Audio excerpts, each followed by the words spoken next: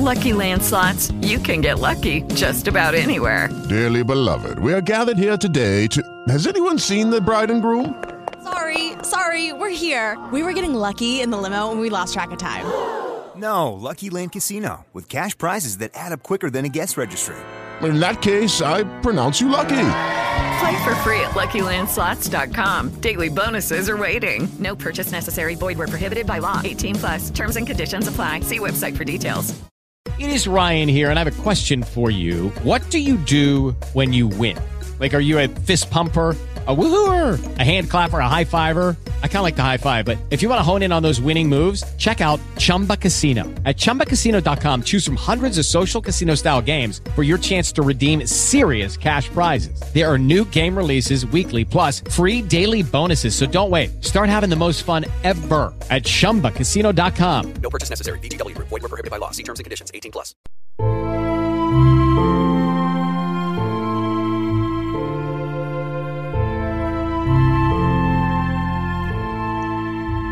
Today on Hot Nights and Cold Bodies. On a steamy July night, the quiet atmosphere in a sleepy Middle Tennessee town was forever shattered by a triple homicide. For 16 months, residents of the town looked over their shoulders until the suspects were brought to justice. Our story today is not only that of a triple murder and the people who committed it, but also of the dogged determination of a group of small-town detectives and police officers who dedicated their lives to bringing the accused to justice. Today you will hear from Rick Hall and Todd Spearman, two of the detectives involved from the initial crime scene all the way through the guilty verdicts. You'll also hear what could not be revealed during the investigation and trial. How exactly the television show America's Most Wanted played into solving the most heinous crime in the history of the town, as well as what Detective Hall told the grand jury to secure the indictments. Please be advised that this broadcast contains graphic descriptions of multiple homicide victims and may not be suitable for all audiences. For many years, Smyrna, Tennessee was no more than a bump in the road between Murfreesboro and Nashville. In the 1950s, it was home to Seward Air Force Base, which eventually closed and was taken by the local airport authority to host commercial and private as well as military aircraft. Virtually all of the businesses were on Lowry Street, where railroad tracks run parallel to the highway. Smyrna was known as a speed trap, with out-of-town motorists who dared cross the 30-mile-an-hour barrier being fair game. The town began changing in the late 1970s when the town mayor crossed the ocean and convinced a major automobile manufacturer to build a facility. With the factory came other supporting industries bringing jobs and residential growth. The town continued to grow over the years, reaching about 13,000 in 1990 and doubling to over 27,000 by July of 2000, but still maintained innocence. People were friendly and walked the streets without fear. I worked in Smyrna in 2000 as an accountant for a company at the airbase that serviced cargo jets.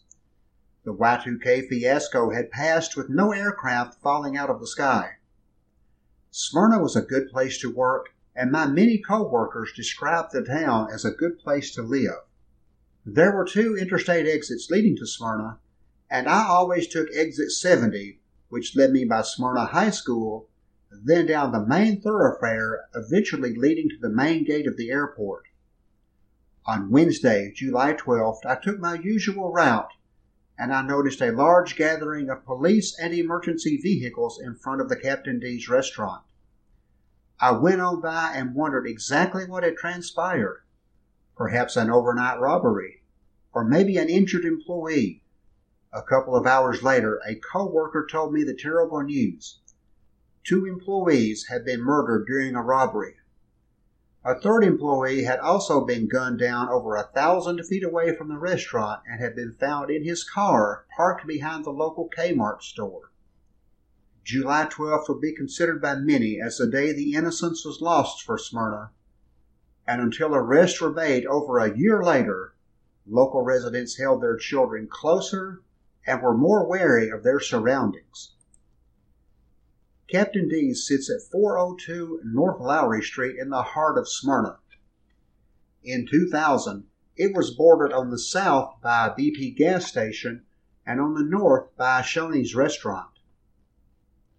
Just to the north of those locations was what was considered one of the main shopping attractions of the town, a strip center anchored by a Kmart store. North Lowry Street was, and still is, a mishmash of businesses ranging from car lots, tire and auto repair stores, and restaurants, as well as a funeral home and the old train depot. If one wanted to go shopping or go out to eat, North Lowry was the destination. The area was well lit, as I can testify to, having been there many times after dark in the months leading to the murders. It was sizzling in Smyrna on July the 11th. The temperature hit 97 degrees and was still hovering in the low 80s with no rain and no wind when Captain D's closed at 10 p.m. There were 4 employees to handle cleanup duties. 3 of them had barely more than 2 hours to live. Brian Spate was the assistant manager of the restaurant. The 29-year-old was born in Washington, D.C., and spent his early years in Los Angeles with his mother and stepfather. His early years were described as tough by his aunt, who also said there was physical and substance abuse problems at the home, along with other unspecified incidents. Spate moved to Nashville in 1998 and bought his first house, a brick and siding ranch house on Vista Cove in Nashville's Parkwood neighborhood. His neighbors said he lived alone and kept his property clean.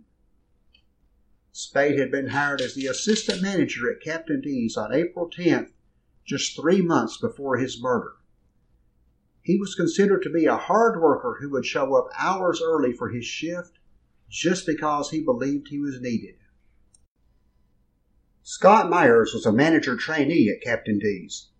Myers had worked in food services for more than 20 years, most of them with the Dairy Queen Company. He had worked for Captain D's for only 5 weeks.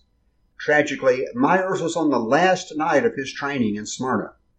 He was set to leave the next day to be assigned to a Captain D's in the Memphis area. The 42-year-old had been married to his wife Julie for 15 years and had 3 daughters, ages 15, 12, and 10. His wife described him as a hard worker and a wonderful father. He was active in their church and spent a great deal of time with his family. 18-year-old William Troy Snell was a senior at Laverne High School and was taking summer classes in hopes of graduating that year. Troy Snell was described as a hard-working, kind-hearted individual who knew a ton of people and enjoyed cruising around Smyrna. His parents had helped him purchase his first car. At the time of his passing, he had made 1 car payment. Doug Wagner cheated death that evening and should buy his mother a dozen roses every day for the rest of her life. His mother, Lori Wagner, made a decision that would save her son's life. Instead of allowing Doug to be brought home by Troy Snell, she picked him up at the restaurant.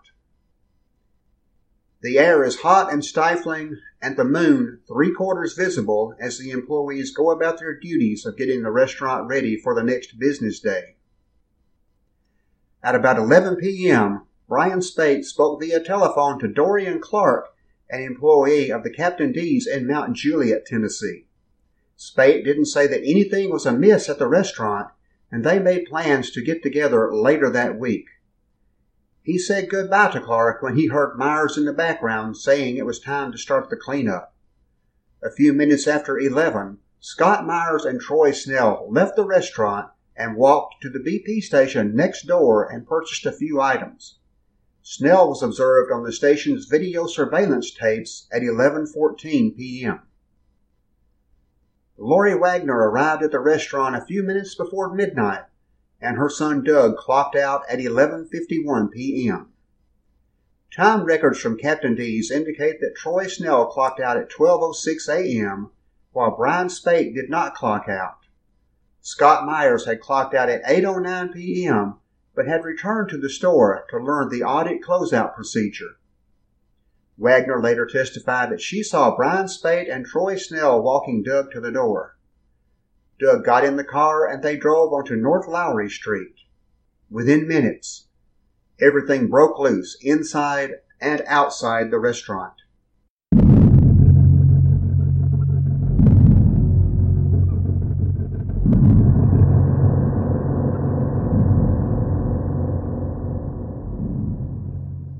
Fast forward to about 2 a.m. North Lowry is quiet except for the faraway rumble of a passing train. A garbage truck rattles through the parking lot, its first stop, Captain D's. Driver John Pierce said later that there were 2 cars still in the parking lot, which was unusual as there were normally not any cars present. When he went behind the Kmart building at about 2:15, he noticed a sedan with the interior lights on. The driver's seat was reclined with a boy apparently asleep. Pierce tried to wake the occupant with some noise, but there was no reaction. He doesn't leave his truck, but instead notified his dispatcher, Wanda Jackson, to have the Smyrna Police Department take a look at the situation before he left the scene. At 2:22 a.m., the police department dispatched Patrol Officer Gretchen Woodruff to the area behind the Kmart. She observed a dark-color Mazda Protege sedan. Officer Woodruff's car camera showed her approaching the vehicle and shining her flashlight inside, and then backpedaling in horror. This is Detective Todd Spearman telling what happened at the initial crime scene. When the initial officer showed up, and obviously the headlights on the vehicle were on. And so the officer thought somebody was asleep. So on further inspection, when the officer went to the passenger side and actually shined his light in, he could see that the person in the car, the young male in the car, had what appeared to be a gunshot wound to his right side of his head. The body of Troy Snell was in the driver's seat, his head turned slightly toward the passenger side. She observed blood on his neck and his T-shirt. Although the ignition key was on, the vehicle was not running, and the lights did not appear to be on. Snell's wallet lay in his lap, and his foot was on the brake pedal. There was still plenty of gas in the tank, but the car battery was dead. Snell had been shot once in the head from a distance of approximately 6 inches. There were no signs of a struggle, and there were no bullet holes in the car or window, which likely indicated that Snell was not running away from his murderer. Detectives were immediately called to the scene to investigate a potential suicide. This is Detective Rick Hall's first involvement with the case. First of all, I got called. I was a detective on call. I'd actually taken it for another. Jeff Peach was another. He's a city attorney now, but he was having to go to Atlanta. So I took his on call for that one night, and I got that call at 2 o'clock in the morning. I think they basically called and said we had a suicide that occurred behind the Kmart on Lowry Street. They noticed a Captain D shirt in the vehicle and sent an officer to the restaurant to determine if any other employees were present. Lieutenant Todd Spearman. Well, we found this shirt and the apron, and it being close to what we thought would be the closing time. So we sent some officers, and 2 officers actually, to go over to Captain D's because the lights were on. And unfortunately, when we got there, there was a gentleman that sprays for bugs, the exterminator. He was there and said nobody else was in the building. So we left, and shortly thereafterwards, the exterminator, part of his routine was changing one of the traps in one of the coolers. And when he opened up the door for the cooler, that's where he saw the 2 other victims in the cooler and notified us, and we came over there and secured both scenes.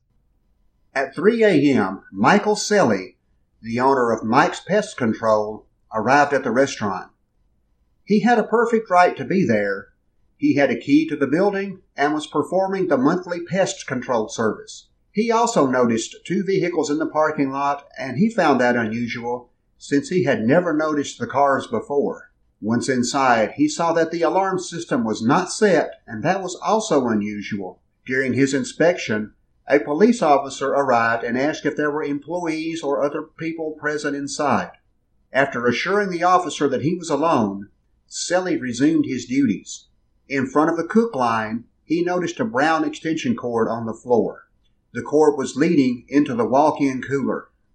Celly usually never had reason to open the door of the cooler, but this time he opened the door. Inside were the bodies of Scott Myers and Brian Spate. Myers' hands were bound by an extension cord that was wrapped around his upper body. Celly immediately called 911, and that call was received at the police department at 3:46 a.m. Upon being notified of another crime scene, Lieutenant Spearman went to the restaurant where he observed the scene in the cooler. Myers and Spate had each been shot once in the back of the head from close range in what the medical examiner would later testify were execution-style shots.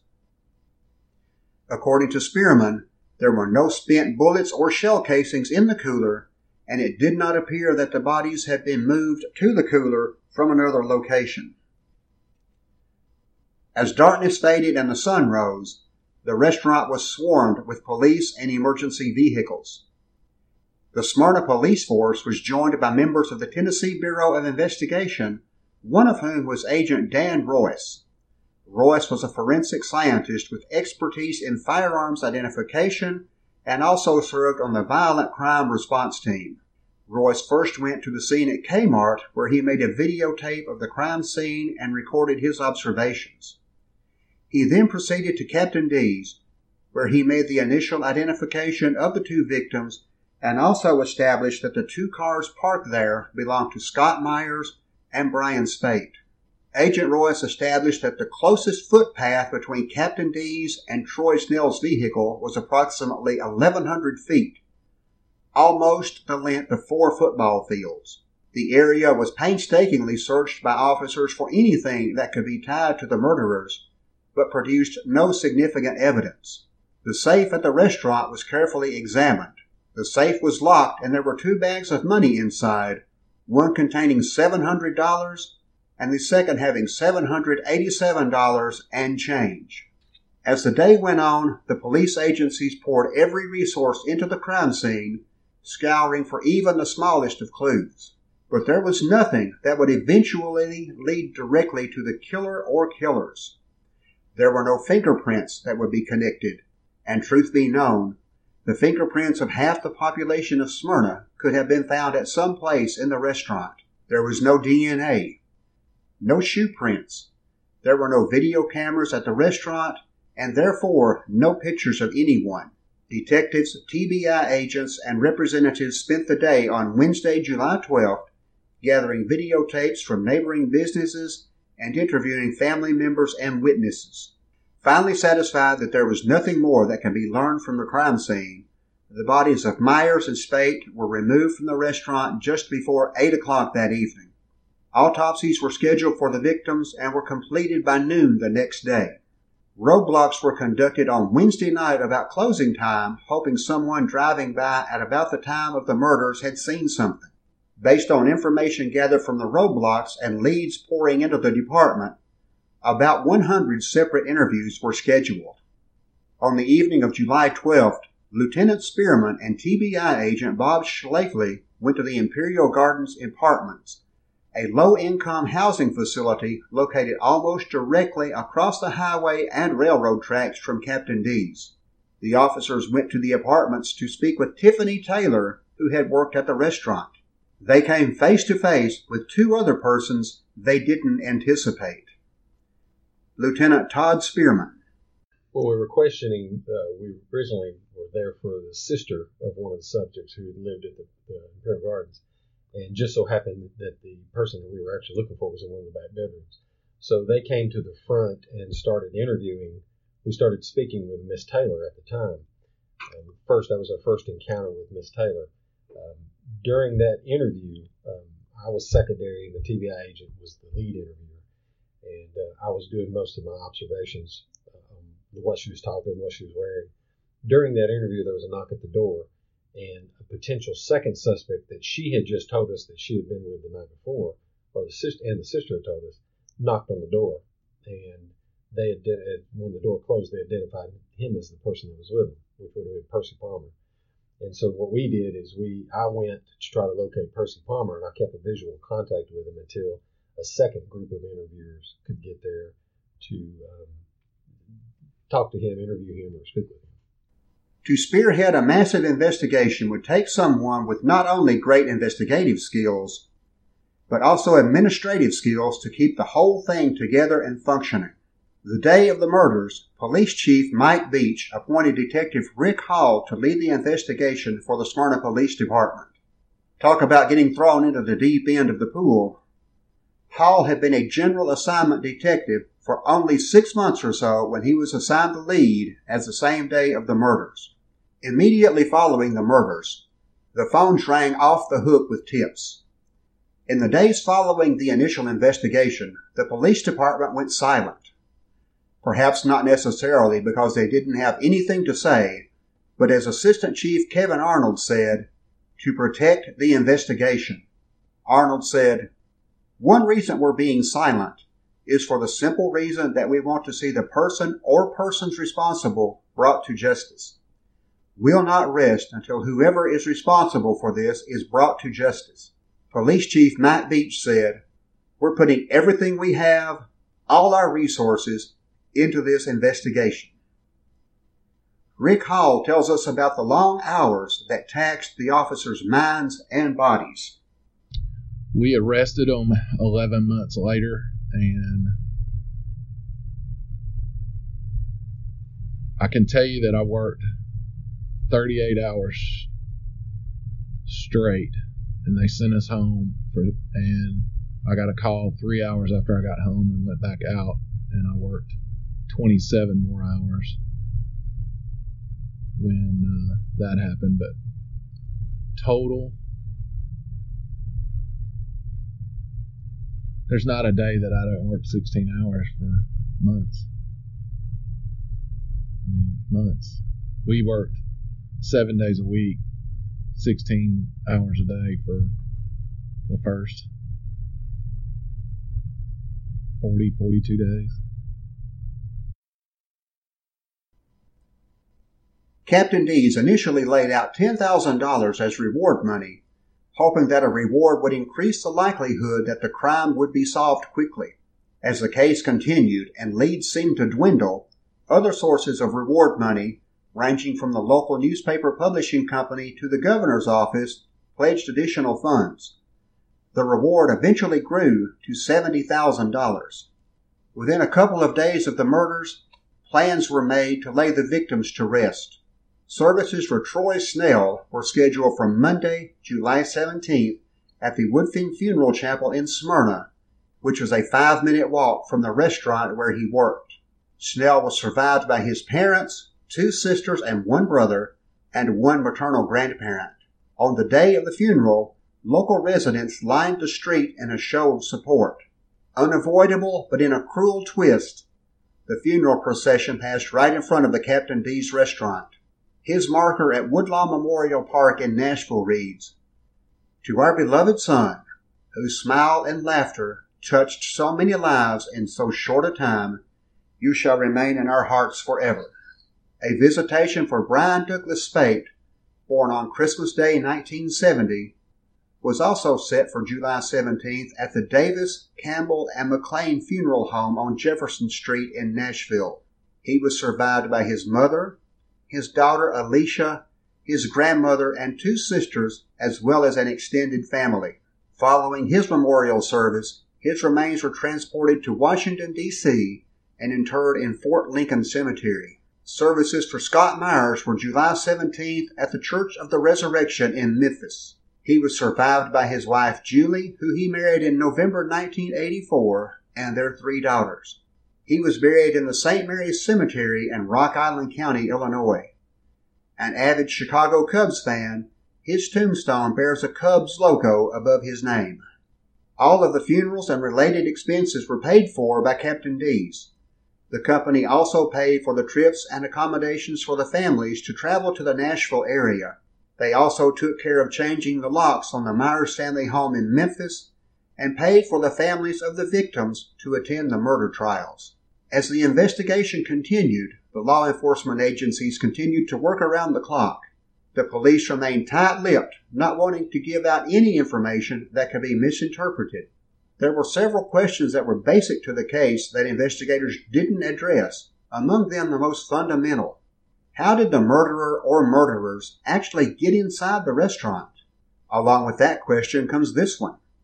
If Troy Snell was spotted inside the restaurant at approximately midnight, how did his car and his body end up behind the Kmart shopping center 1,100 feet away? The long hot summer of 2000 wore on. The case may have faded slightly in the public eye, but was never far from the detectives' minds. Summer turned into fall, and on October 16th, a press conference was conducted at the Smyrna City Hall where police and the parents of Troy Snell appealed to the public for help. Detective Captain Laura Williams asked for a specific Crime Stoppers caller with the code number 2000-7027 to call them, saying they had a particular interest in the information that caller had provided.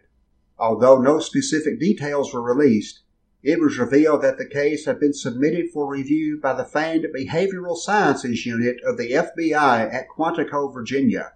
Captain Williams also said that identifiable evidence had been obtained from the restaurant and from Troy Snell's car. She went on to say that they knew robbery would be a motive, as money had been taken, and that police did have suspects, although she declined to give a number. Williams also said rumors that nothing was happening on the case because of the limited information released were absolutely false. In fact, 7 Smyrna detectives and as many as 11 agents from the Tennessee Bureau of Investigation had investigated more than 1,000 leads. Police were protecting what information they did have to ensure that any Crime Stoppers callers did indeed have first knowledge of the crime. In the spring of 2001, the Smyrna police enlisted the Fox network show America's Most Wanted in an effort to break the case. On May 19, 2001, the segment aired and the case immediately gained momentum. A woman named Brooke Nason and her boyfriend, Chris Hines, came forward with information and were immediately hired as paid informants. While the case was active, investigators could not say specifically what they were told by the informants, but now Detective Rick Hall can tell us what went on during the broadcast. They watched the show with her, and she had bragged a little bit about it beforehand, but when she watched the show, she said, no, that's not how it happened. They don't know what they're talking about. This is what happened. And she basically laid out her rendition of events that occurred, and then they come forward with that. And we made points that we released to the media, but there's things that we didn't disclose that she kind of hinted around some things that we didn't get out there, so we knew it was going to be a pretty good lead. Detectives were set up in 2 motels in Nashville, with informants in one room equipped with the audio and visual surveillance equipment connected to an adjacent room filled with homicide detectives.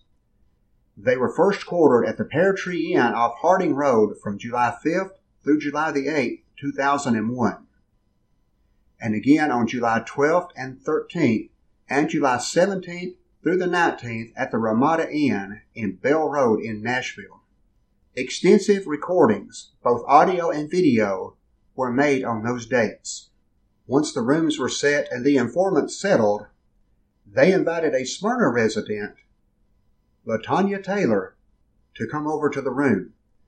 LaTanya Taylor had plenty to say about the Captain D's murders and the man who was with her that night, Percy Palmer.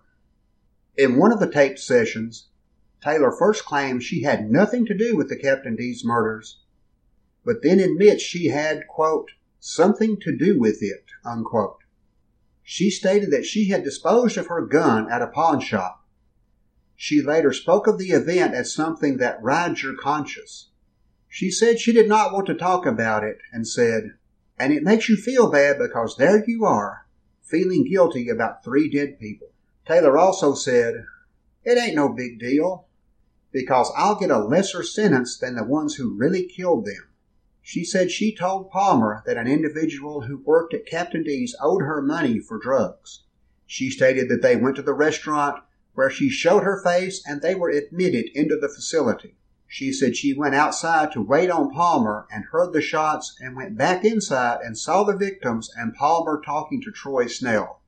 Palmer put the bodies into the cooler and robbed the victims and the restaurant safe. It was then that Snell ran out the back door with Palmer in pursuit. She went to the gas station and then heard another gunshot. She started walking back to the Imperial Gardens apartments when Palmer caught up with her. She received part of the robbery proceeds from Palmer. In another recorded session, she said Troy Snell got his brains blown out in his car. This time, she claimed to have already been over the railroad tracks by the time of Snell's murder. After discussing the money she received, she acknowledged that she was an accessory to triple murder. On the 1-year anniversary of the crime, she admitted that she might be an accessory to murder, but she did not kill anyone. In another conversation, Taylor said she had gotten drugs for Troy Snell and that he owed her money. Taylor said, "It's just like I got my money anyway and 3 dead people, so this isn't funny." She said she didn't know what Palmer had a gun or what kind it was, but she did not think he threw it in the dumpster along with the bloody clothing. That same day, July 19, 2001, LaTanya Taylor was arrested at the Ramada Inn in Nashville. Detective Rick Hall tells us how it all went down. I was the face of that case, so she knew me when she saw me walk through that door. The breath she turned out, very pale, was physically about to get sick. And but that was a planned event. We planned that event out the way it happened. We paid for that room and got those people in that room to get her there to arrest her that morning. Brooke Nason was also taken into custody, and the pair was placed into a patrol car equipped with audio recording devices. Miss Nason urged Taylor to simply tell what she knew. Taylor replied, "No, are you crazy? You don't realize how long I'm going to jail. I could actually go to the penitentiary. I can't go there." Taylor also said that somebody's running their mouth and wondered if Chris Hines was the lead. She said that if Hines was running his mouth, he's going to be dead. Taylor was not immediately charged with the murders. She was charged with the March 1997 robbery of an Arby's restaurant on Elm Hill Pike in Nashville, where she was an employee. According to the Tennessee Bureau of Investigation, Taylor orchestrated the robbery and was inside when the actual robbery took place. She admitted to splitting $4,000 with 2 accomplices.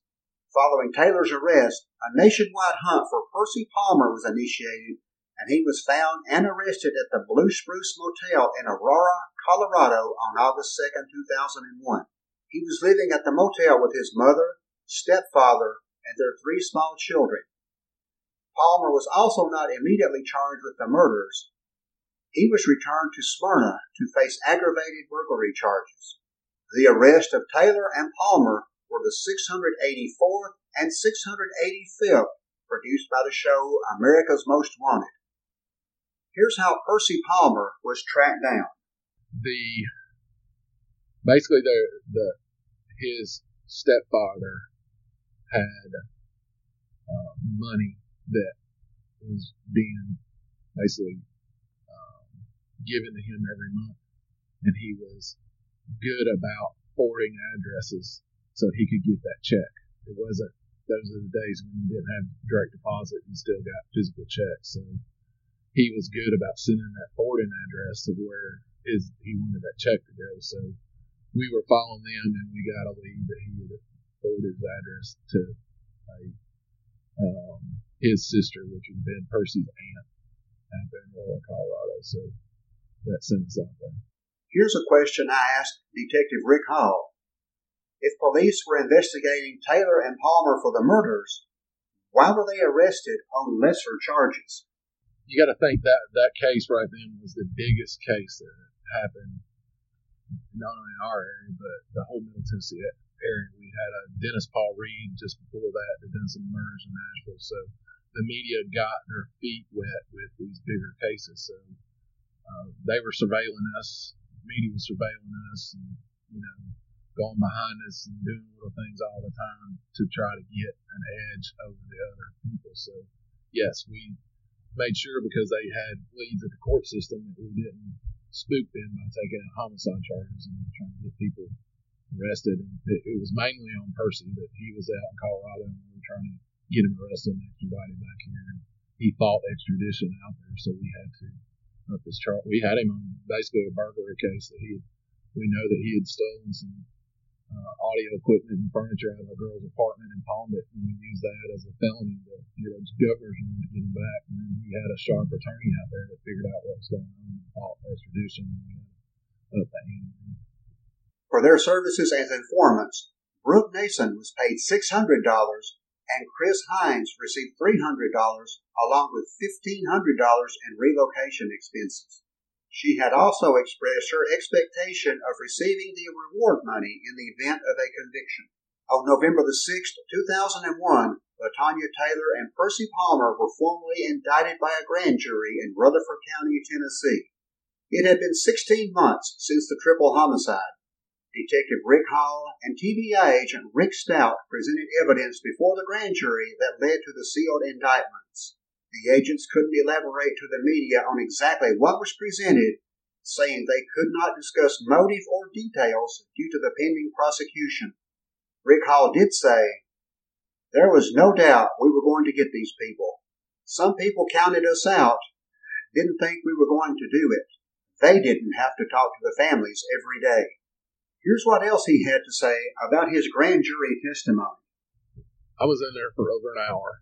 And I basically laid it out from day one of what we had and the steps we went through. I laid out how we had done America's Most Wanted, and that, we built out these informants, and we rented hotel rooms on 3 different directions, and we sent teams of 3 in there 12 hours shifts for 2 weeks at a time to gain information that we got.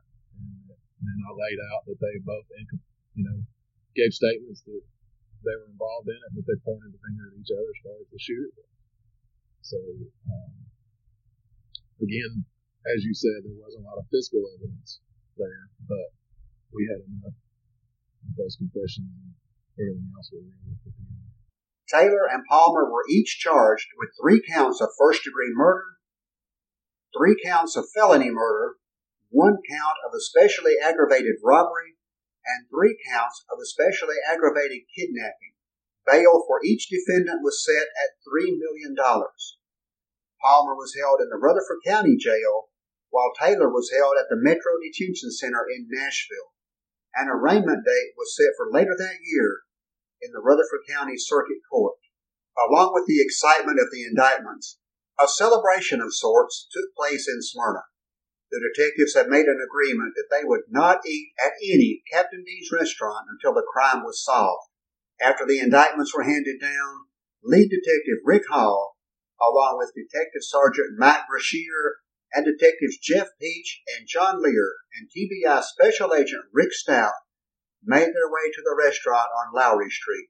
They were welcomed by manager Wes Mitchell, who paid for their meals. Rick Hall had waited 16 months for a piece of the strawberry cheesecake at Captain D's. Surely, no piece of cake had ever tasted sweeter. No. How good was that piece of cake? It's pretty good. It was really good. I was always a fan of Captain D's. I grew up. Captain D's was one of the few restaurants when I was a kid growing up. We had. I was a kid of the '80s. We cruised Smyrna. We rode up and down all night long, and you had Taco Bell, McDonald's, and Captain D's. They were our big staples here, and I've been there since I was a kid, and that was one of my cheesecake's my favorite, and I liked the Shoney's had a hot fudge cake, and Captain D's had their cheesecake, and I was a fan of both of those. So there you go. Yeah, it was pretty good. Cases were. On November 19th, both defendants waived the formal arraignment, and Judge Don Ash appointed attorneys to represent the defendants. Public Defender Gerald Melton was tapped to lead Palmer's defense, while Herschel Koger from Pulaski would defend Taylor. Both attorneys were certified in capital punishment defense, as it was expected that District Attorney Bill Weitzel would seek the death penalty against both Taylor and Palmer.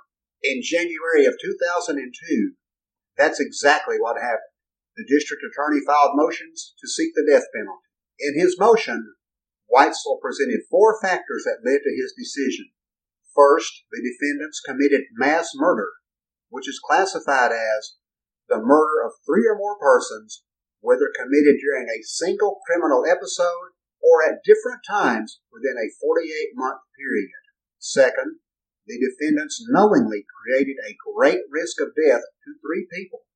Third, the murders were committed for the purpose of avoiding, interfering with, or preventing a lawful arrest or prosecution of the defendants.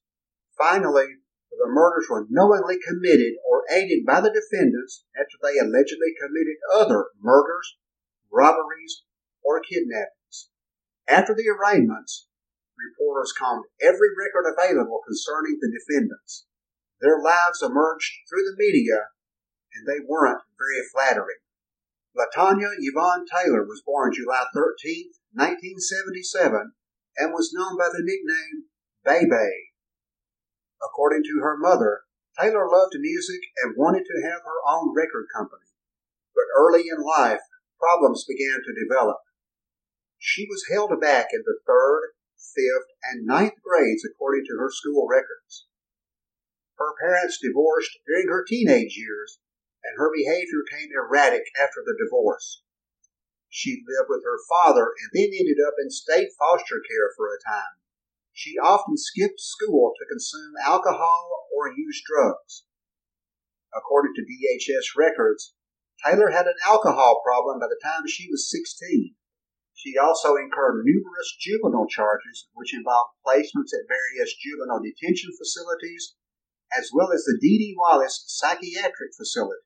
She attended more than 5 high schools before finally dropping out of Antioch High School between the 1993 and 1994 school years. She was a student for the 9th grade in 1992, where her grades on assignments ranged from 51 all the way to 5. After her arrest for the Captain D's murders, she was given a battery of IQ tests. She scored in the 60s. She never obtained a driver's license because she was unable to pass a written test. She bought a car registered in her mother's name, but it was repossessed when she lost her job and failed to make her payments. When she became an adult, Taylor owned and carried a .380 caliber pistol she bought at a pawn shop. She kept the pistol in a backpack along with a change of clothes. She had worked at a variety of short-term employers that included Arby's, Sonic, McDonald's, Lee's Steakhouse, Mrs. Winter's Fried Chicken, and Pizza Hut. She was a cook at the Santa Fe Cattle Company in Hermitage at the time of the murders. She had never worked at Captain D's, but she was certainly familiar with the place. Not only had she dined there, her sister Tiffany worked at the restaurant. Along with her other escapades, including a DUI, Taylor was a known cocaine user and seller. Her sister Tiffany worked at the Smyrna Captain D's. After her arrest, she admitted to TBI agent Rick Stout, "I told Tiffany that if any of the employees that worked up there needed any drugs, that I would sell them." She ran afoul of the Laverne Police Department as a result of her drug dealing. In order to get a deal with the police on one drug charge, she agreed to act as a confidential informant, making drug buys from a person from whom she had been a customer and providing inside information about drug dealing in Davidson and Rutherford counties. In 1997, 3 years before the Captain D's murders, police say a Nashville Arby's was the target of Taylor and her accomplices. The robbery netted more than $4,000. Taylor told the TBI that she set up the robbery and was inside when the incident took place. In an eerie precursor to her later crime, the employees were made to go into the cooler while the restaurant was ransacked. She admitted that she and 2 other people split the robbery money 3 ways. Charges in that crime were pending in Davidson County when Taylor went on trial for the Rutherford County murders. Percy Palmer's existence also mirrored that of LaTonya Taylor. A native of San Bernardino, California, Taylor was 24 when the murders occurred. He had lived in foster care as a child and lived in motels as an adult, constantly on the move. Palmer had several tattoos, one reading Callie and the other Killa. He was known to his acquaintances as Low Down. Palmer was one of 10 children, and other members of his family were no strangers to the criminal justice system. One of his brothers was sentenced to life in prison for wounding 2 individuals in a string of robberies and a carjacking in Riverside, California in 1996. The brother was 15 at the time and an admitted crack addict. A psychologist who interviewed Percy Palmer said, "His profile does show a very troubled individual who is gullible, extremely angry, and very suspicious of others taking advantage of him. He takes little responsibility for his problems, projecting blame on others. He feels estranged and alienated from others, and sees the world as a threatening place, with him being the victim or unjustly blamed for the difficulties of others." Palmer said that some of his mental difficulties could be blamed on his mother, who he believed used cocaine when she was pregnant with him. He also said he got upset with his mother when she chose to use cocaine and bring different men into their home. When he was 3, Palmer was diagnosed with bacterial meningitis and spent 13 days in the hospital. At the age of 6, another child in his home caused an explosion. There were several children living in the home with no adult supervision. Authorities determined that the children were being neglected and they were placed in foster homes, with Percy being sent to live with a grandmother. He returned to the hospital at age 8, but left when his mother would not consent to a lumbar puncture that would have shown whether he contracted meningitis again. During that visit, doctors reported smelling alcohol on his mother's breath. While he was in elementary school, Palmer was held back and was considered a discipline problem. He attended high school at Canyon Springs High School in California with little success, attaining a GPA of .75.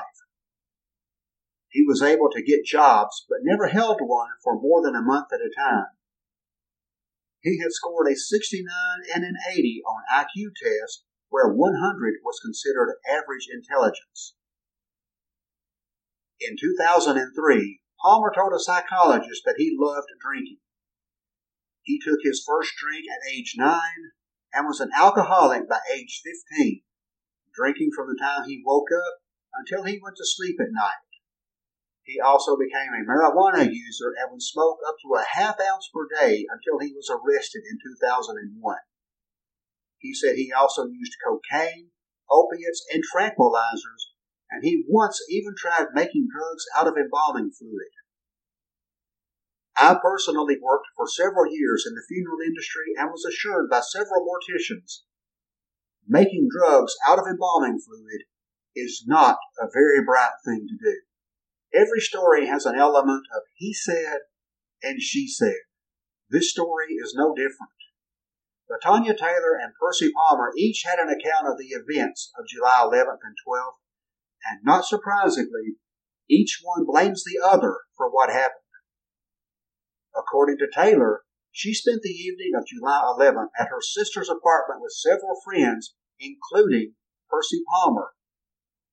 They drank beer, snorted cocaine, smoked marijuana, played cards, and took Xanax pills until after dark. Later in the evening, Taylor and Palmer crossed the railroad tracks and went to buy more beer at the BP station at Lowry Street.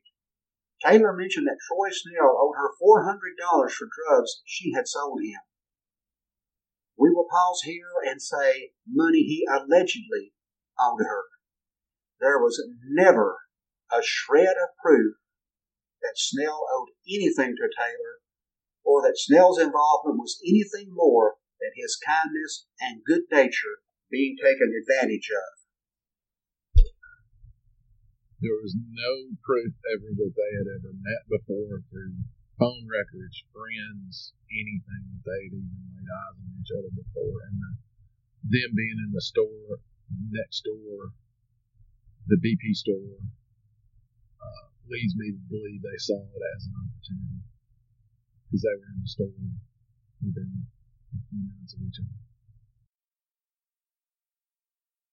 Step into the world of power, loyalty, and luck. I'm gonna make him an offer he can't refuse. With family, cannolis, and spins mean everything. Now, you wanna get mixed up in the family business. Introducing The Godfather at ChumbaCasino.com. Test your luck in the shadowy world of The Godfather slot. Someday, I will call upon you to do a service for me. Play The Godfather, now at ChumbaCasino.com. Welcome to the family. VGW Group. No purchase necessary. Void where prohibited by law. See terms and conditions. 18+. After being told of the alleged debt, Palmer said that he would take care of business, which Taylor took to mean that Palmer would go get her money. In her version of the story, she watched Palmer go into Captain D's, where he held Snell at gunpoint and walked him into the kitchen area. She says she never went into Captain D's and, in fact, stayed in the parking lot the entire time. She allegedly heard 2 shots and began to walk away. She looked back to see Palmer and Snell get into Snell's Mazda Protege and drive away. She continued walking, and Palmer caught up to her and was carrying a blood-stained T-shirt. Taylor said, "Percy told me he took care of business. He was laughing and said how good of a job he did. He said he made them go on their knees and had Troy tie them up. I think they were tied up behind the head. He said he had Troy put them in the freezer. He said he did Troy in. He said he shot them in the back of the head." She allegedly saw Palmer throw a bloody T-shirt into a dumpster near her sister's apartment. Palmer's story agreed with Taylor up to the point that they went to buy beer at the BP station. After leaving the station, Palmer said Taylor asked him to go to the Shoney's restaurant and ask for money from someone who worked there, but Palmer said he refused to do so. In order to get from the gas station to Shoney's, he would have passed in front of Captain D's. Palmer said he walked halfway to Shoney's and turned back. By that time, Taylor was already in Captain D's. He went to the door and Troy Snell allegedly opened it for him. Palmer said, "Bebe was telling me to get the money." I said no. Then I heard her asking them, "Where is the money?" Then I heard 2 gunshots. It sounded like firecrackers going off. I remember seeing 2 of the people in the back on their knees. This was before they were shot.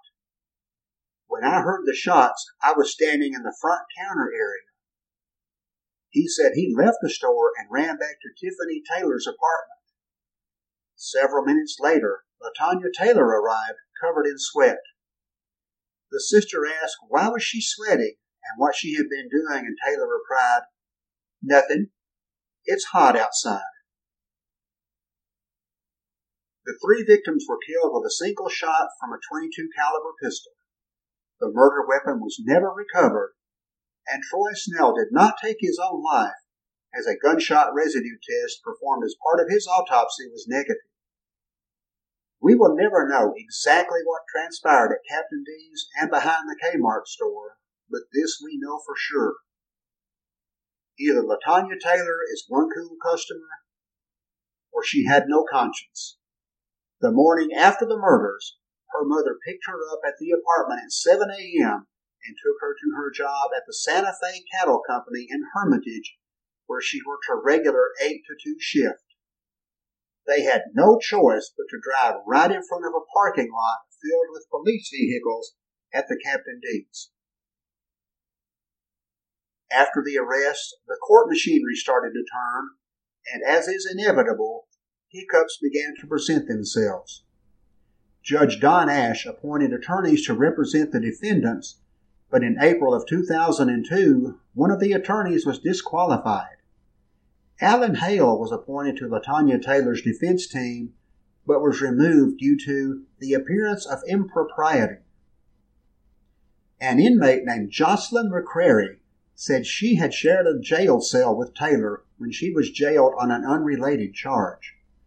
McCrary said she had obtained information on the case from Taylor and approached Alan Hale. Hale testified that he notified the district attorney after he was contacted by the inmate.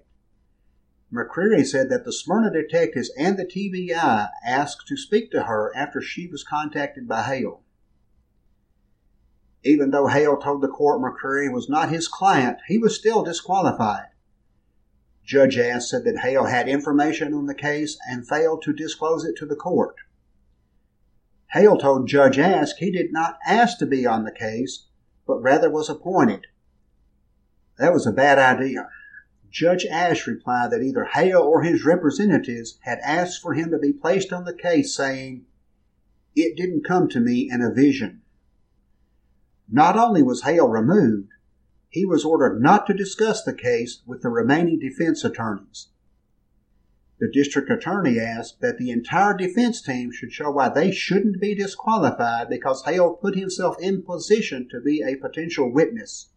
He subsequently filed a motion to have the entire defense team removed because defendant Taylor could claim ineffective trial counsel should she be convicted. Judge Ash later ruled that the attorneys would stay on the case. Also in April, the prosecution filed a motion to have the trials separated. The prosecution's motion stated that they planned to introduce statements made by the defendants about the participation by action and word in criminal activity about their co-defendant.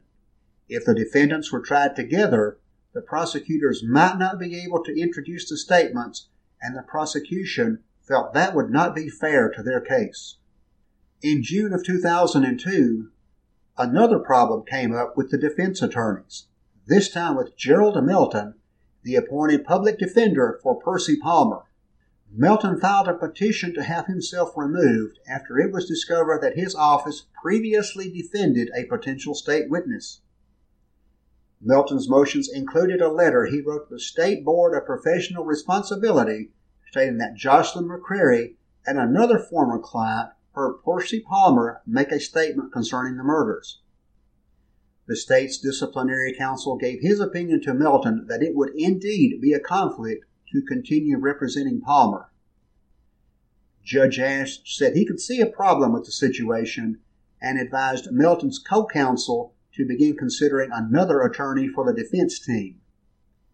The judge set another hearing for the matter and on June 17th released Gerald Melton for the case. His decision set the stage for yet another delay. Palmer's trial had been set for February of 2003, but other death penalty attorneys hesitated to join the case, saying they might not have enough time to prepare an adequate defense. Ash anticipated that the trial could be delayed 3 to 4 months while other attorneys came up to speed on the case. Finally, in September of 2002, trial dates were scheduled. The next February would be Taylor's original date with the jury, while Percy Palmer would face a June date. The judge set an October date for the police to turn over all evidence to the defense. In December of 2002, the defense attorneys began trying to save LaTonya Taylor from the possibility of the death penalty by showing that Taylor had received a diagnosis of mental retardation while she was a teenager. In the state of Tennessee, a mentally retarded person cannot face the death penalty.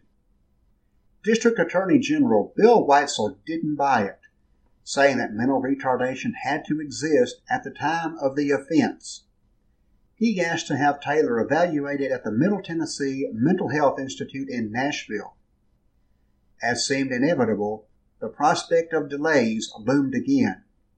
In late April, Patrick McNally, the attorney for Percy Palmer appeared in court, saying he was having trouble obtaining documents from California, where Palmer once lived.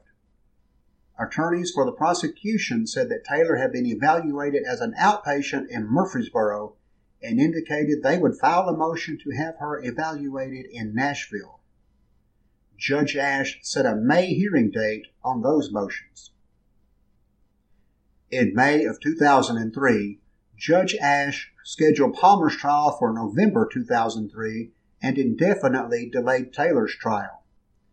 At the time, Taylor was undergoing her mental health evaluation in Nashville. Also in May of 2003, a new wrinkle appeared. The parents of Troy Snell utilized a new victims' rights law and filed a court motion seeking speedy trials for those accused of their son's death. And I, for one, don't blame them. The Snells had been fixtures in the courtroom throughout the process. Their son had been in his grave for almost 3 years at this time. By June of 2003, it had been some 21 months since the indictments were handed down, and the process had been repeatedly delayed. At that time, there was no end in sight. On May 30th, 2 weeks after their motion was filed, Judge Ash assured the Snells that he was trying to resolve the cases, but had to follow procedures required in death penalty cases. He said he wanted a resolution as badly as the Snells did, but the procedures he had to follow were designed to limit the time period for appeals so that a death penalty case would be settled in 5 years instead of 20 years. In the same hearing, Palmer's attorneys asked that his statement to police be excluded because their expert believed that Palmer was also mentally retarded. They said that their examination took place during preparation for the statement motion. The judge told Snell's parents that he did not think this was a delaying tactic, and Snell's mother said it sure felt like it. She's a smart woman, because personally I'm calling BS on this motion. His attorneys had access to him any time they wanted. He had been in custody since 2001 in August. It's May 2003. And now you figure out he's mentally retarded? Bull! Palmer's attorneys also asked for a change of venue due to possible prejudicial pretrial publicity. Bless their hearts, because if you didn't go around murdering people, you wouldn't be in the papers. The judge asked Snell's father about how he felt about possibly bringing in an outside jury. Mr. Snell didn't like that idea one bit, telling the judge he needed to find one in Rutherford County before going elsewhere.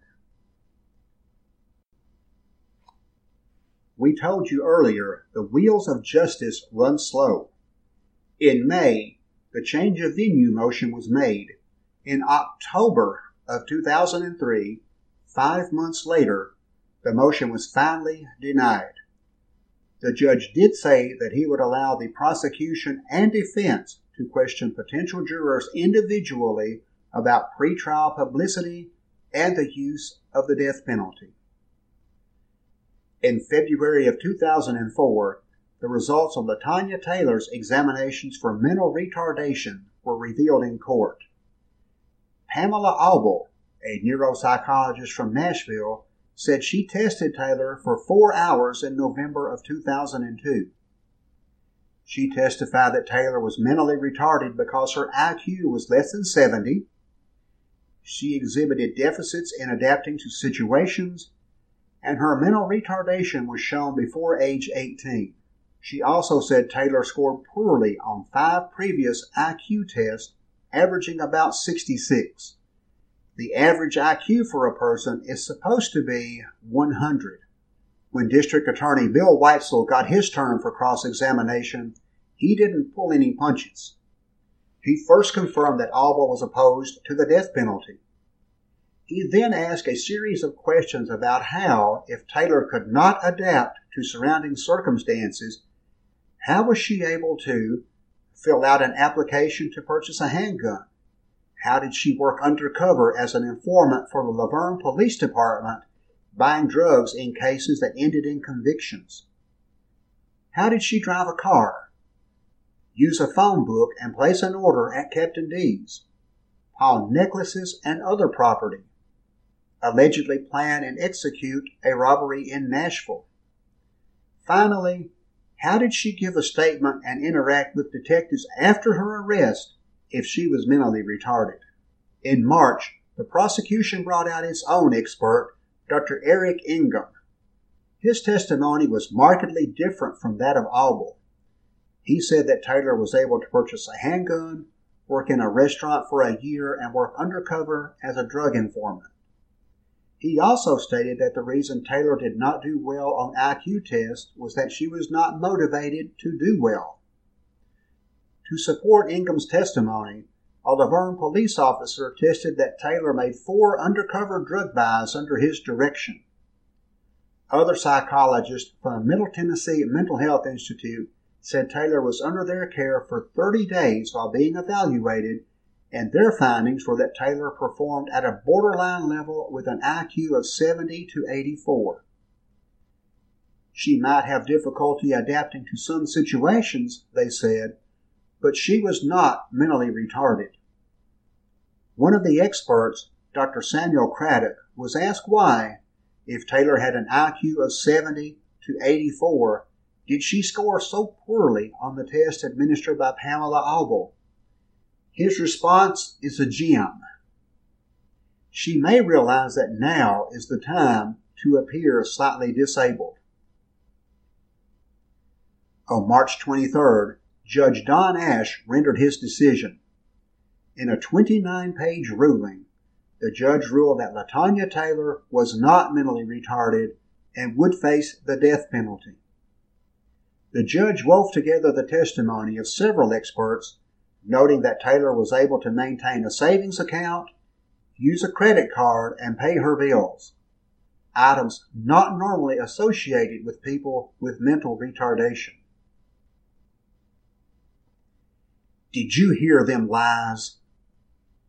That's what LaTonya Taylor asked her mother in April 2004, after a court hearing in which the judge decided her statements made to police would be allowed in court.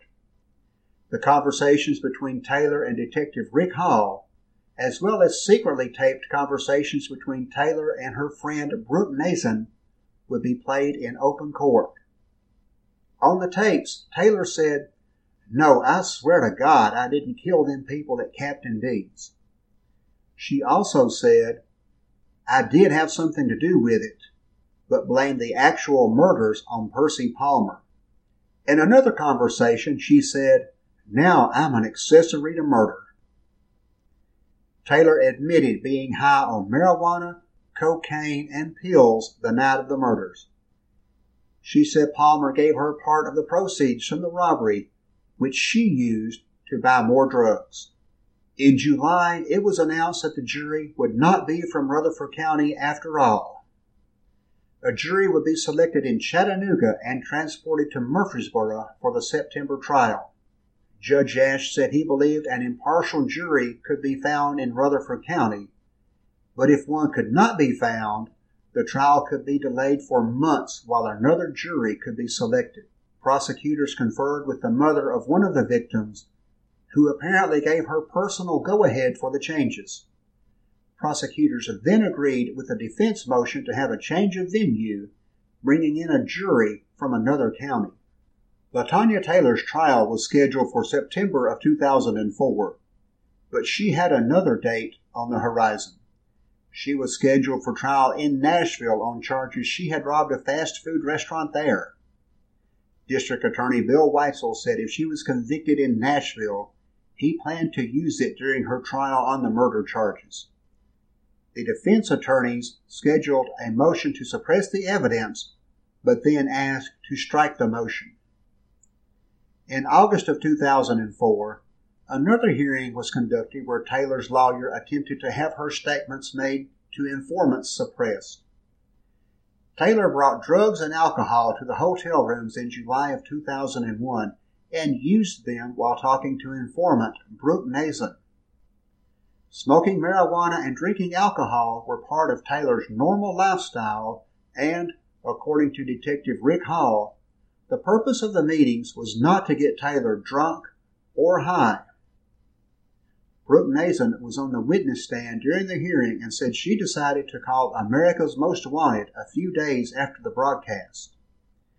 She also said her then-boyfriend and co-defendant, Chris Hines, was too scared to notify authorities. Nason said Taylor joked about the Captain D's murders on many occasions, saying, "I did the Captain D's thing." 1 week before her murder trial started, LaTonya Taylor was found guilty of robbing the Arby's restaurant in Donaldson in 2001. The conviction will be helpful to the prosecution in support of seeking the death penalty if found guilty of the Captain D's murders. The defense, however, wondered if the fact Taylor had not been sentenced for that robbery would be enough to keep the crime from being presented to the jurors. Finally, in September of 2004, more than 4 years after Brian Spate, Troy Snell, and Scott Myers were shot execution-style in Smyrna, Tennessee, it's time to start jury selection in Chattanooga.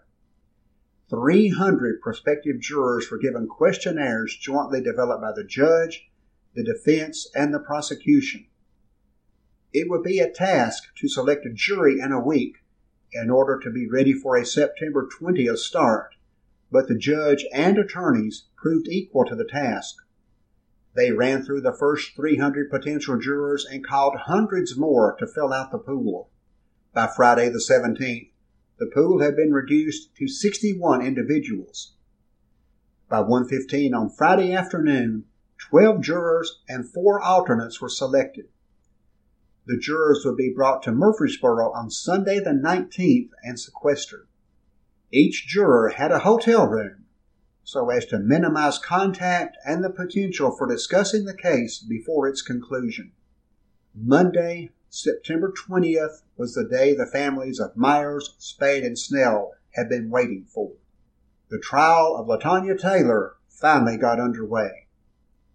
In the front row, the families of the victims. Troy Snell's mother, in particular, had been a fixture in the courtroom throughout the process. The trials of Taylor and Percy Palmer had been severed. Palmer would face his day in court at a later time. To get things started, Taylor pled not guilty to all charges. In his opening statement, Assistant District Attorney Tom Jackson dropped a bombshell of sorts on the jurors. He admitted in court there was no physical evidence to connect Taylor to the murders. On top of that, the gun used in the slayings was never found. Taylor's attorney, Paul Bruno, said that was the exact reason that the jury would find his client not guilty.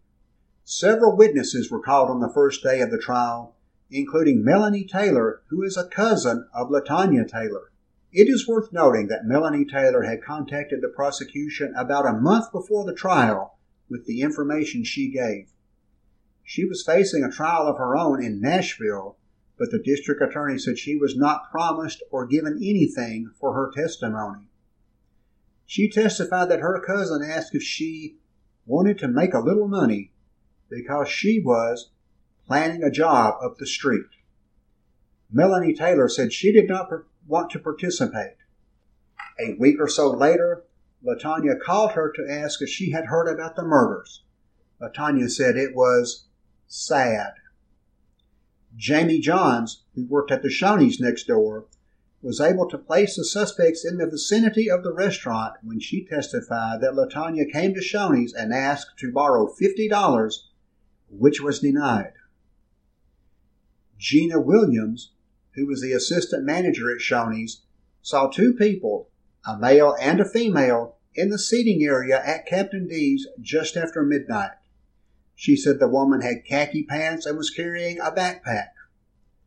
She said the woman was thick, but in the days after the crime, she said the woman was about 5'5" and had a medium build. Steve Heckler was a neighbor of Tiffany Taylor at the Imperial Gardens Apartments. He testified that Taylor and Palmer were in his apartment that night and left to go get beer, perhaps around 10:45 p.m. He stated they got back sometime between 12:45 and 1 a.m. Doug Wagner, the fourth employee at Captain D's, said they usually went home after cleaning about 10:30. He saw a former employee in the store about 7 p.m., but he did not see LaTonya Taylor. Doug's mother, Laura Wagner, saw a black male walking near the restaurant about 11:30 p.m. She testified that all the lights in the parking lot, as well as the restaurant sign, were off, and that was unusual. The second day of the trial had to be the most heart-wrenching day of the entire deal. The mothers of each victim gave a statement about their children. Troy Snell's mother, Billy, said her son worked at Captain D's in order to fix up his Muslim protege.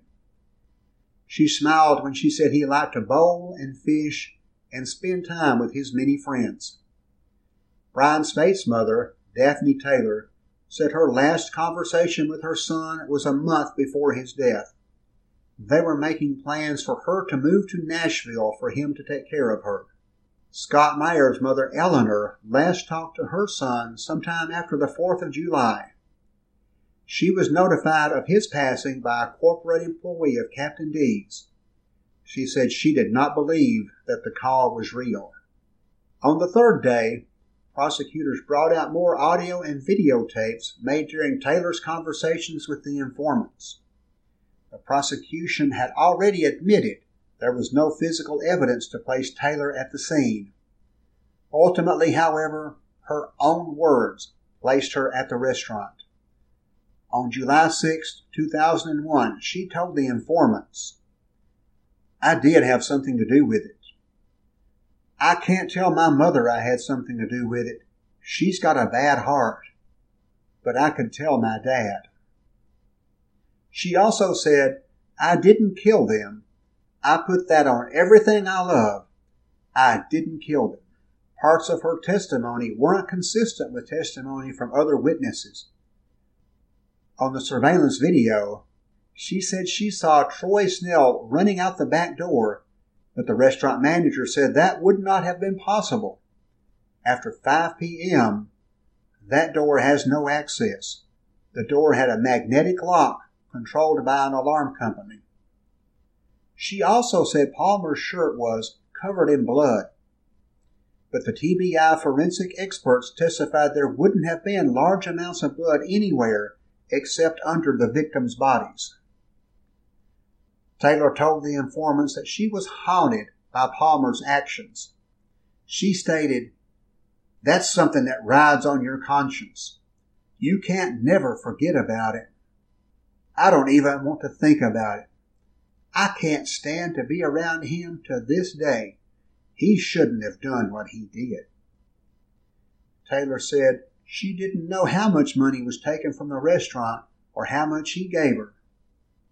"Of course, he gave me cheese," her word for money, but she said she didn't even want it. Forensic scientists from the TBI testified for several hours about their work at the crime scene, describing the locations of the bodies and how each of the victims died from gunshot wounds to the head. They also detailed how they spent more than 12 hours scouring the area and Troy Snell's car, obtaining footprints, cigarette butts, and fingerprints, none of which, they admitted, could be directly connected to LaTonya Taylor or Percy Palmer. The fourth day of the testimony brought out a last-ditch effort by the defense to place blame elsewhere, and it was definitely the strangest moments of the trial. A woman named Sally Paget was put on the stand and testified that Darrell Wayne Lambert, who she said she was having a secret affair with, was the real killer. Paget testified that Lambert told her he and another man planned to take Troy Snell as a hostage at the restaurant. He didn't mention whether LaTonya was present during the crime. He allegedly said that he, Snell, and Brian Spate smoked pot while Scott Myers was held in the cooler. Paget went on to say that Myers wanted to fight, and Lambert struck him with the butt of his gun and then tied him up. In addition, Brian Spate allegedly told Lambert and the other man to take the money before Spate's own life was taken. Lambert then allegedly shot Snell point blank while they were sitting in his car. Lambert allegedly told Paget this tale in 2001 when he was her supplier for cocaine. Now here's the kicker. Sally Paget was on probation for facilitating a robbery. She admitted to having multiple personalities and was supposedly taking 15 antipsychotic medications. Under cross-examination, the district attorney asked which personality was on the witness stand. She replied, "Whichever one is calm enough to sit here." She also said, "I have no idea what I did yesterday." When it came Lambert's turn to testify, he told a different tale. He said that not only did he not murder anyone at the restaurant, he didn't even know Sally Paget. He did admit to knowing Troy Snell, but said the last time he saw him, the two were in grammar school. The grisliest part of the trial followed. The state medical examiner, Dr. Bruce Levy, took the stand. He stated that he performed the autopsies on all of the victims. The cause of death for each was a gunshot wound to the head, and that the manner of death was homicide. Levy said that Troy Snell was shot at a distance of 6 inches in the right temple by someone sitting in the back of his car. Brian Spate was shot at a distance of 2 feet. Scott Myers was bound with an electrical cord under his armpits and then around his clasped hands. Myers was shot in the back of the head near the base of his skull, and the bullet struck his spinal cord. He died almost instantly. Following the testimony of Dr. Levy, the prosecution rested its case. On Friday, in rebuttal to defense witness Sally Paget, the district attorney provided tests that showed neither Spate nor Snell had any drugs in their systems at the time of death. He also put Detective Rick Hall back on the stand to address discrepancies between what Paget said on the stand and what she said in her interview with him. Defense attorney Herschel Koger cross-examined Hall about a blue backpack or duffel bag allegedly carried by Taylor that was found in the hotel room at the time of her arrest. Hall said he did not send any of the items to the TBI, but did not elaborate as to why not. LaTonya Taylor took the stand outside the presence of the jury and said she did not wish to testify on her own behalf. Following her brief stay on the stand, the defense rested. Closing arguments for the prosecution were simple and to the point. Assistant District Attorney Tom Jackson performed brilliantly for the state. He reviewed the evidence linking Taylor to the crime, specifically the video and audio tapes made at the hotels. He said the crime was about Taylor getting her cheese, her word for cash. Taylor got her cheese, Jackson said, and we got 3 dead people. Herschel Koger handled the closing for the defense. The prosecution, he said, wanted the jurors to make a leap about the evidence. For example, one witness who saw Taylor inside the restaurant described her as a medium-sized woman, while Koger described her as larger. He said this was an alibi case, as several witnesses had placed Taylor at the Imperial Gardens apartments at the time of the murders. Koger said Taylor wasn't even at the Captain D's. He said jurors had to be sure they were convicting the right person. At 5:30 on Friday, the 5th day of the trial, jurors began deliberations. The jury of 5 men and 7 women deliberated for 5 hours before calling it a night. Saturday, September 25, 2004, more than 50 months after the murders, was the day families had been praying for. The jury deliberated for 4 more hours before the judge was notified that a verdict had been reached. LaTonya Taylor stood with her lawyers and appeared emotionless as Judge Don Ash read the verdict. Taylor was found guilty on 9 of the 10 charges she faced. She was found guilty of felony murder in the deaths of Snell, Myers, and Spate, as well as 3 counts of aggravated robbery. She was also found guilty of the aggravated kidnapping of Myers and Spate, but was found not guilty in the kidnapping of Troy Snell. As the verdict was being read, the mothers of the 3 murdered men held hands and cried, while the parents of LaTonya Taylor appeared stunned and hung their heads. After the verdict was completed, Taylor simply held out her hands, was handcuffed, and led peacefully from the courtroom. On Monday, Taylor was back in court for the sentencing phase of her trial. The prosecution wanted the death penalty and listed all the reasons why, and presented several aggravating factors, such as the fact that 3 people were killed at once and that Taylor had previously been convicted of a robbery. Taylor's attorneys had to go the other way, presenting mitigating factors such as Taylor's mental capacity and the fact that it could not be proven who actually pulled the trigger in hopes of avoiding the death penalty. Taylor once again declined to testify in her own behalf, and she didn't bat an eye when the judge committed her into the custody of the state for the rest of her natural life without the possibility of parole. In December, she went before Judge Ash again. She was given an additional 20 years for the aggravated robbery and aggravated kidnapping charges. She had also been sentenced to 23 years for the Arbridge robbery in Davidson County. If you're keeping track, that's life plus 43 years. Taylor's attorneys filed a motion for a new trial within days of the guilty verdict. They said that the proof was insufficient to support a guilty verdict and that the prosecution had failed to prove the crime had happened in Rutherford County. Prosecutors responded that the proof was indeed sufficient to support the verdict and that the defendants freely admitted that the crime happened in Rutherford County. In January of 2005, that motion was denied. Of course, you can't have a sentence without an appeal.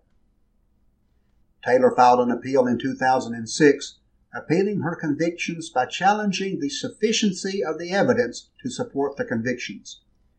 When the sufficiency of the evidence is challenged upon appeal, the relative question to the reviewing court is whether, after viewing the evidence in the light most favorable to the prosecution, any rational trier of fact could have found the essential elements of the offense charged beyond a reasonable doubt.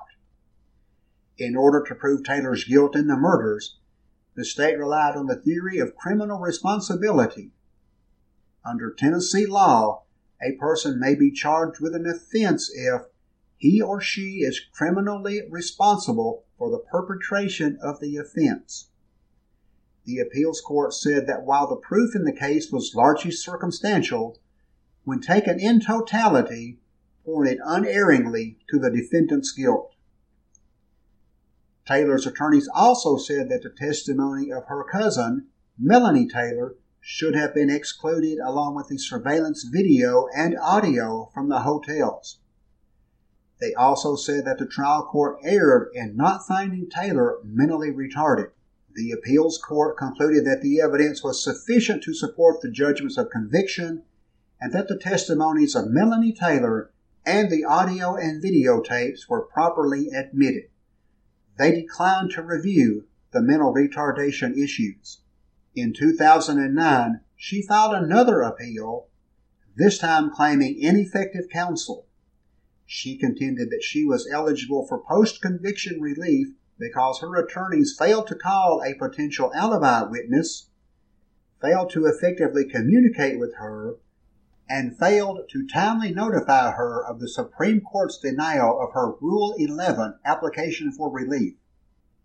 In order to obtain post-conviction relief, a petitioner must show that the conviction is void or voidable because of the abridgment of a constitutional right. While the court did find that counsel waited an unreasonable amount of time before notifying her of the disposition of her application to appeal the court's prior opinion affirming her convictions, it did not show that the counsel's delay prejudiced her in any way.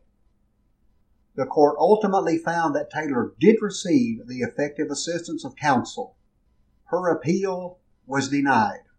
Taylor is now inmate number 00381-637 in the Tennessee prison system, and she will reside at the Tennessee Prison for Women until she draws her last breath. From the time of her arrest until the time of this broadcast, she will have been in jail or prison for the last 18 years. She was born in 1977. She would be 42 years old on July 13th of 2019. It is entirely possible she could be in prison for another 40 years or so. While many were disappointed that the death penalty was not imposed, one columnist in the Daily News Journal pointed out that Bebe is now living in her own little hell on earth, knowing that she caused the murders of 3 innocent individuals, and she must live with that fact for whatever life she had left. Detective Rick Hall had an insight into her life behind bars. After Bebe was safely locked away, attention was turned to Percy Palmer and his upcoming trial. Thankfully, on January 26, 2005, the public was spared the expense of another trial when Palmer took a plea agreement with prosecutors. Before accepting the deal arranged by prosecutors and Palmer's court-appointed attorneys, Judge Don Ash conversed with Troy Snell's mother, who was wearing her son's class ring. She indicated that she was satisfied before he proceeded. Ash reviewed all of Palmer's rights with him, and Palmer gave up each one. Ash asked Palmer if he was pleading guilty to felony murder because he was indeed guilty. Palmer only answered, "Yes, sir." Ash imposed a sentence of life in prison with the possibility of parole after 51 years served. Ash dismissed several other counts after the sentence was handed down. Palmer did receive credit for time already served since his arrest in 2001. As with Taylor, Palmer couldn't leave well enough alone and filed an appeal. In August of 2005, Palmer filed a standard appeal form asking for an appeal based on the following grounds. First, his conviction was based on a plea involuntarily entered without understanding the nature and consequences. Second, his confession was coerced. The evidence against him was obtained in violation of the U.S. Constitution. His right against self-incrimination was violated. The prosecutors failed to disclose evidence favorable to him. His attorneys were ineffective, and his sentence was excessive. He was not represented by counsel when he filed his appeal, but he did ask the court for representation, and Judge Ash appointed Bill Bullock to represent him and scheduled a hearing for September. Finally, in June of 2006, Judge Ash dismissed the appeal after Palmer declined to testify in his own behalf.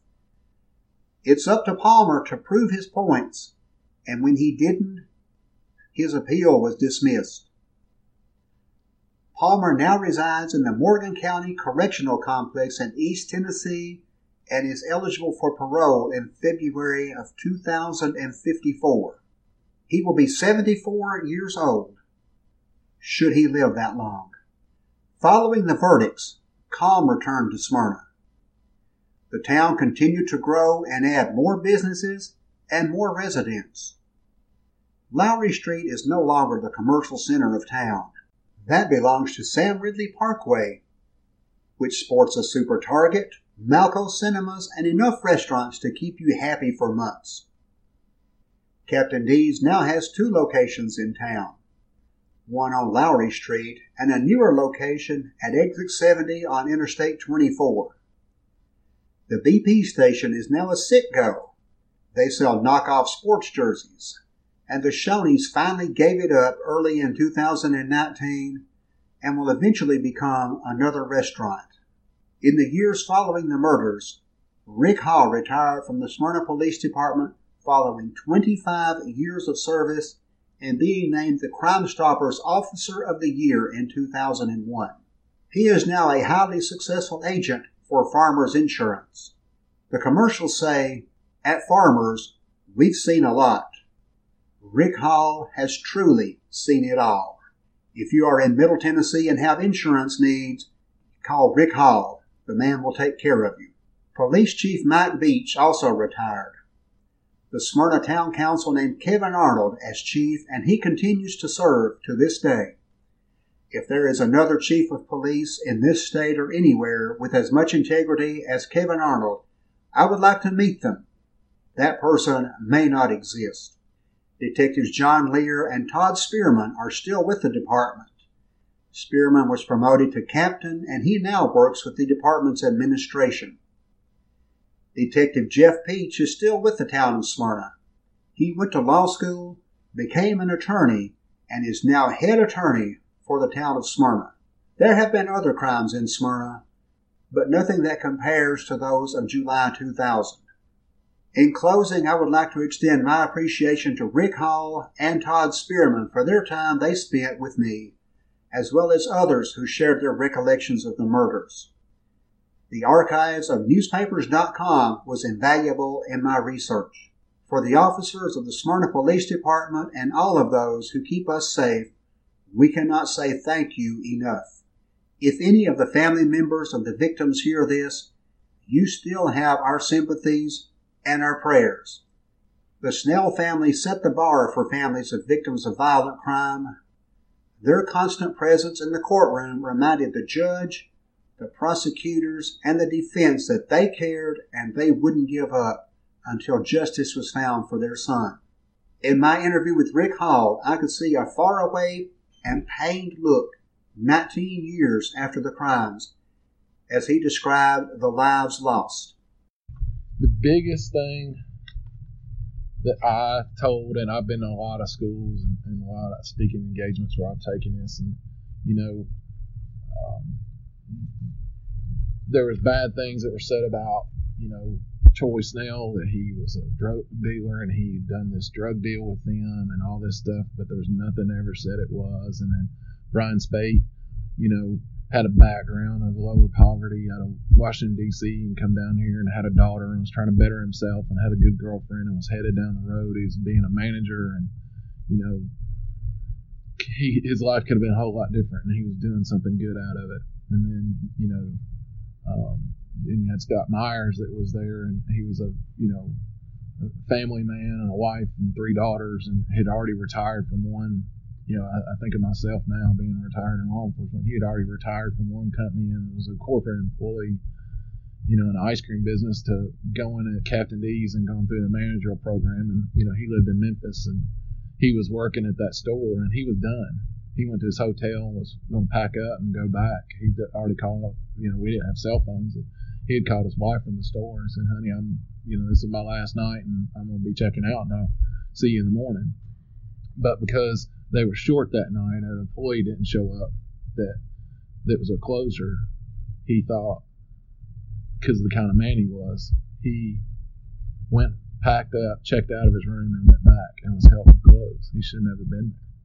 Never should have been there. But, those are the behind the scenes things that you learn about families and, the rock that he was to his family. And, I get emotional now just thinking about what all they had. Here you got a kid that's a senior in high school and actually working. The percentage of kids then that worked was low. And he come from a hard-working family, and his sister and his mom and dad instilled that in him. He was out there, and then like you asked earlier, people wanted to run around and shame him in some way and say that about him when there's absolutely no proof ever that one person stepped forward to say that, not one, and it's a shame. One word of warning to those who think Smyrna, Tennessee would be a good place to commit a crime. Don't even think about it. If you commit a crime here, every member of the department, from the chief of police on down through the ranks, will not rest until you are caught, arrested, and prosecuted. Just ask Percy and Bebe. Hot Nights and Cold Bodies is a production of Grave Undertakings Monument Restoration and Cleaning Service. See our Facebook page at Grave Undertakings. If you've got a grave, you've got a grave undertaking. We will visit with you again on Hot Nights and Cold Bodies.